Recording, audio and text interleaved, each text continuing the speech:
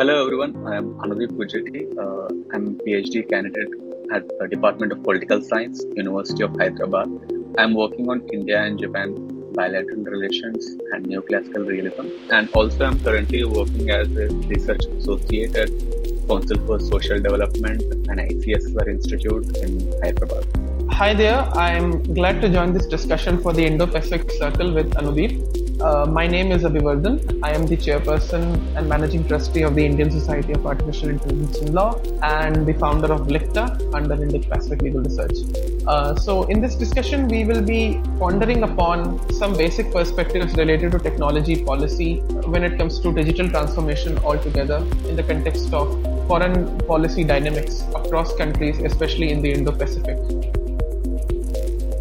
You're listening to Indo-Pacific Voices, a podcast for regional perspectives on a wide range of topics with one mission: to explore the emergent issues facing the Indo-Pacific. So basically the emergence of new technologies has greatly accelerated the process of dynamic change within the global system. The multifaceted effects of technology have an impact on the topic of international relations as well as their goals and operational horizon. Technology advancement encourages change in the structure of the international environment, changes the relationships between major players in international relations, and increases the scope and efficacy of transnational action. Especially in international relations security, the current state of technology development presents difficulties without taking into account high-tech developments in conventional weapons such as hypersonic missiles. We observe the rise and proliferation of emerging technologies with the potential to revolutionize the worlds of economy, politics, culture, and even law. Several broad high-tech fields are among the most well-known today, including artificial intelligence and its group of related digital technologies, including Internet of Things and big data, blockchain, quantum computing, advanced robotics, etc., which have impact on social networks and the new wave of biotech and genetic engineering and many others. The modern technological revolution is concentrated on increasing the development of communication tools and information gathering, processing, and storage technologies, especially increasing globalization of infrastructure is built on the information revolution, which affects the dynamics of the processes that change the fundamental elements of global environment. But the major problem is that the majority of science and technological advancements still come from a very small number of advanced nations, despite expanding research, development, and innovation capabilities and high-tech sectors in emerging and other developing nations, except for China, for example. Other countries primarily play the role of technological acceptors. In this context, Abhivardhan, I would like to ask you, why is digital transformation necessary? So when we look at the role of technology, most people assume it's about telecommunications and space technology and digital communications or ICTs, because this was decided in the 2005 Tunis agenda as per the World Summit on Information Society. But technology by its terminology starts from the chariot, wheel, fire and rock. It could be also termed as technology, right?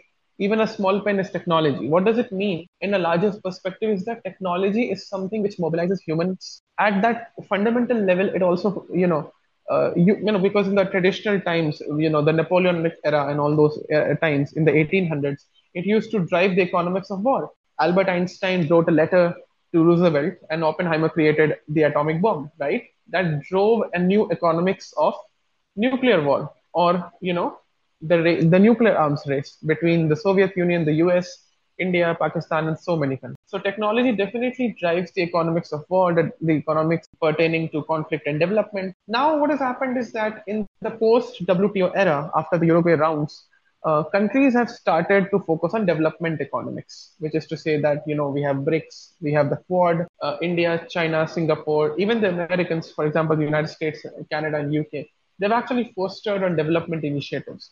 So what happens is that when the world becomes much interconnected thanks to the internet and the proliferation of digital technologies, it actually affects global politics. Because if we look at, for example, the emergence of a company by name of Spotify, it actually emerged in West Germany. Actually, to be very fair, in West and East Germany.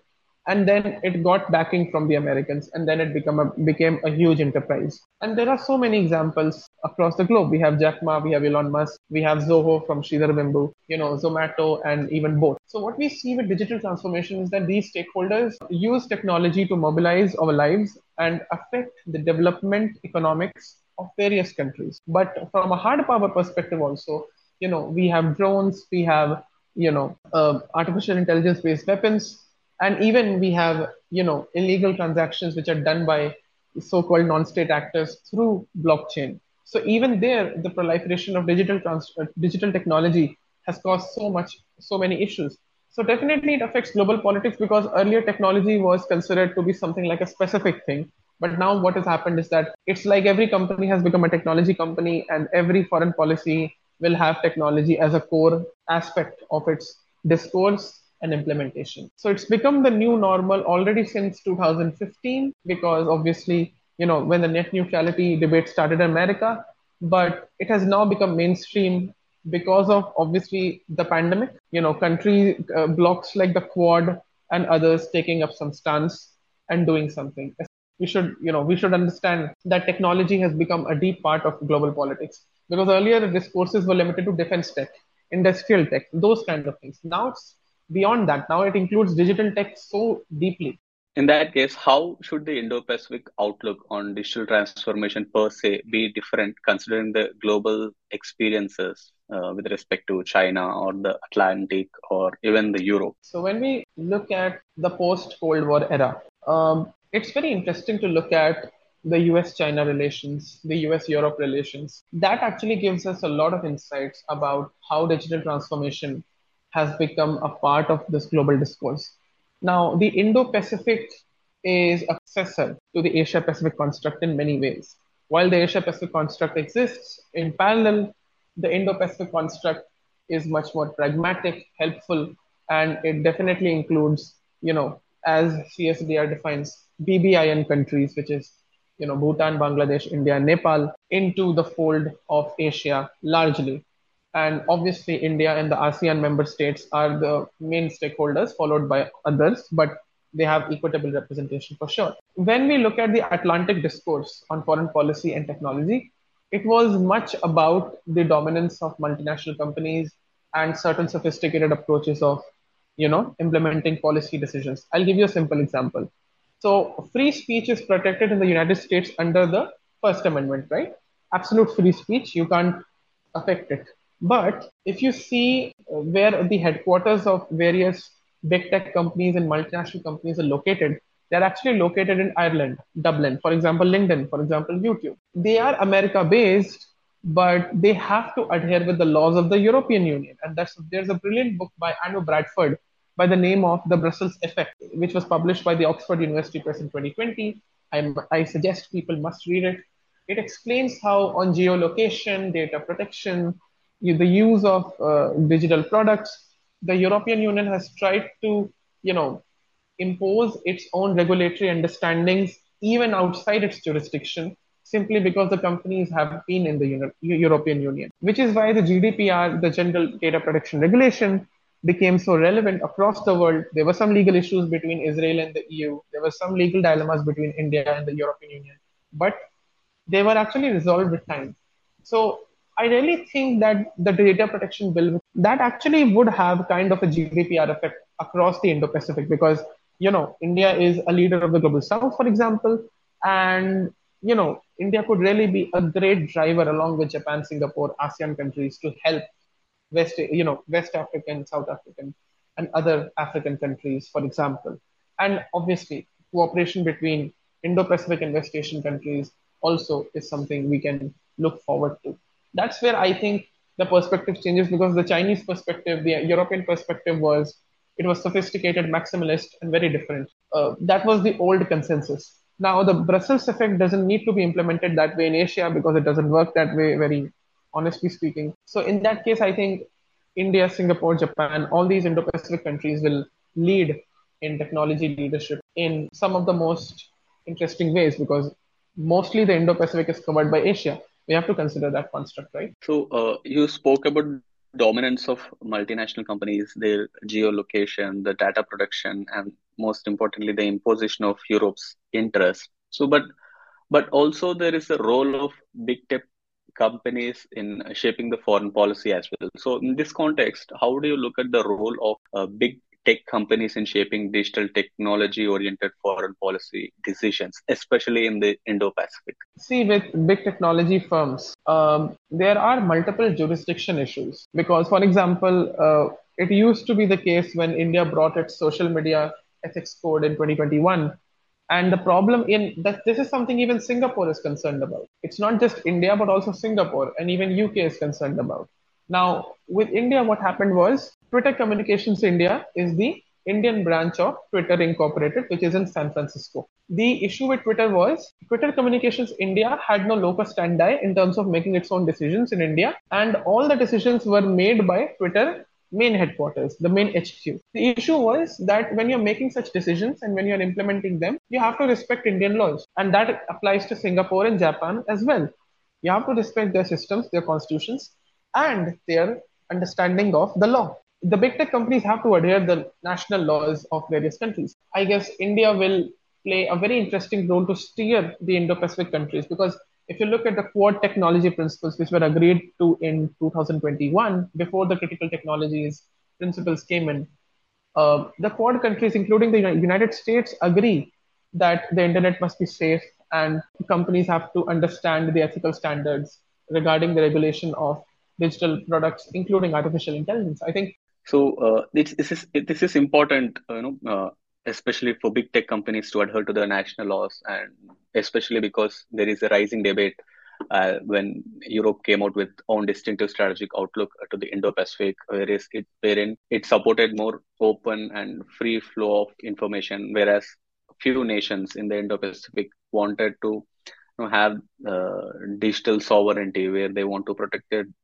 their data as well. So in this context, yes, national laws plays an important role. So let us go back and also talk about briefly of tech and foreign policy in the context of AI and Web3. So could you please dwell on the technology and foreign policy in the context of data, artificial intelligence, and Web3, and if possible on the digital public infrastructure as well?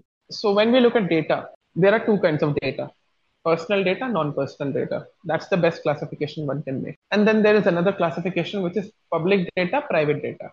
Now that could be sub-classifications within personal data and non-personal data.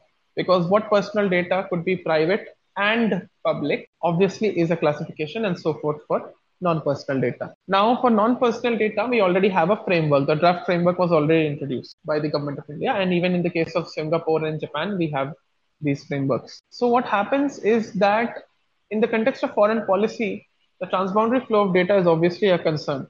And that's what I was trying to tell in the initial part of this discussion, that the European Union and India had issues when it comes to the implementation of transboundary flow of data and data interconnectivity as to if data of EU citizens is taken up by Indian companies, then how would they adhere with the GDPR and the Digital Markets Act? Definitely has globalized the way we consider data issues, but there is definitely a sense of vulnerability because data is the easiest to be commoditized, to be exploited, and to be misused. And companies from the MNCs to even MSMEs have across the world, not just in Asia, not just in Europe, even across the world, even in China, failed to adhere with proper standards on this because the problem is they come up with technical standards and solutions, but even if there is a global consensus, the market forces do not allow them to act in a proper fashion, which is why on data related issues for example, with Amazon India, India had to take action against Amazon through the Competition Commission of India, that is CCI, on the grounds of competition law, while it was a data protection issue with Amazon, right? And I can tell you so many examples: the Cambridge Analytica scandal, the whole legal and security risks which are attached with TikTok, which is obviously led by ByteDance, a company which is China based and China connected. When it comes to artificial intelligence, we already have seen the Artificial Intelligence Act. It's a huge text, comprehensive work by the European Parliament, and it's respectable because it's one of the most global works ever produced after the UNESCO recommendation on ethics of AI. when it comes to the Indo-Pacific, I think we are seeing the rise of new startups and new, inventive approaches to artificial intelligence, which will change various software as service and other kinds of digital subsectors, which definitely will drive the Asian economies. I think the proliferation of AI and Web3 stakeholders as companies, they will actually steer the market forces when it comes to the development economics as to how AI is included in development, how AI will affect consumers, how is AI included in public infrastructure. Because AI is not just about chat GPT or generative AI. We already use AI in our credit card transactions. AI is already being used in hospitals. AI is already being used in the minuscule forms possible we never even expected. For example, in finance sector, uh, PwC India had a fantastic report stating that the Indian financial sector and even in asset management, automated intelligence is already being used. And it's been 6 to 7 years since they have been incorporated. And even more, it could be more, considering India's IT sector per se. The integration has already happened. It's just that we have started realizing it now. And I think it's imperative to see how that goes ahead with digital public infrastructure. As we look at India's G20 presidency, very ambitious presidency, it's definitely the leader in DPI. I mean, Aadhaar, CBDCs, India Stack overall, you name it, right? India definitely is that particular player because leadership will definitely guide countries in the global south because they are sustainable open source solutions and they are very much technology rooted because the government has the agenda, what we call as data for development. And that's something which will inspire Indo-Pacific countries in the future because, that's what something which, for example, Cambodia could do or Vietnam could do, right? So I think that's exactly where Indo-Pacific countries can use DPI from the India model to learn a lot. And I think a lot could be achieved for African countries and West Asian countries. Thank you, Abhivardhan. I think covered so much, starting from the intersection of emerging technologies and global politics to why digital transformation is necessary, to understand foreign policy and within the context of Indo-Pacific outlook, and also the role of big tech companies and your ideas on digital technology oriented foreign policy or especially the emerging digital public infrastructure. It was a pleasure to have this discussion, and these discourses will help members like us in the Indo-Pacific Circle to further more informed understandings on technology policy overall. And I think it's a bright future for the Indo-Pacific. It's just starting, and I think it will take decades or so, maybe not more than 10 years, but I think it's a great journey ahead on technology policy for Indo-Pacific countries.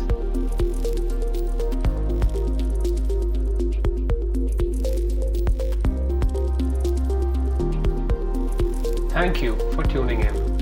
Rate this conversation on Spotify, Apple, and Google Podcasts.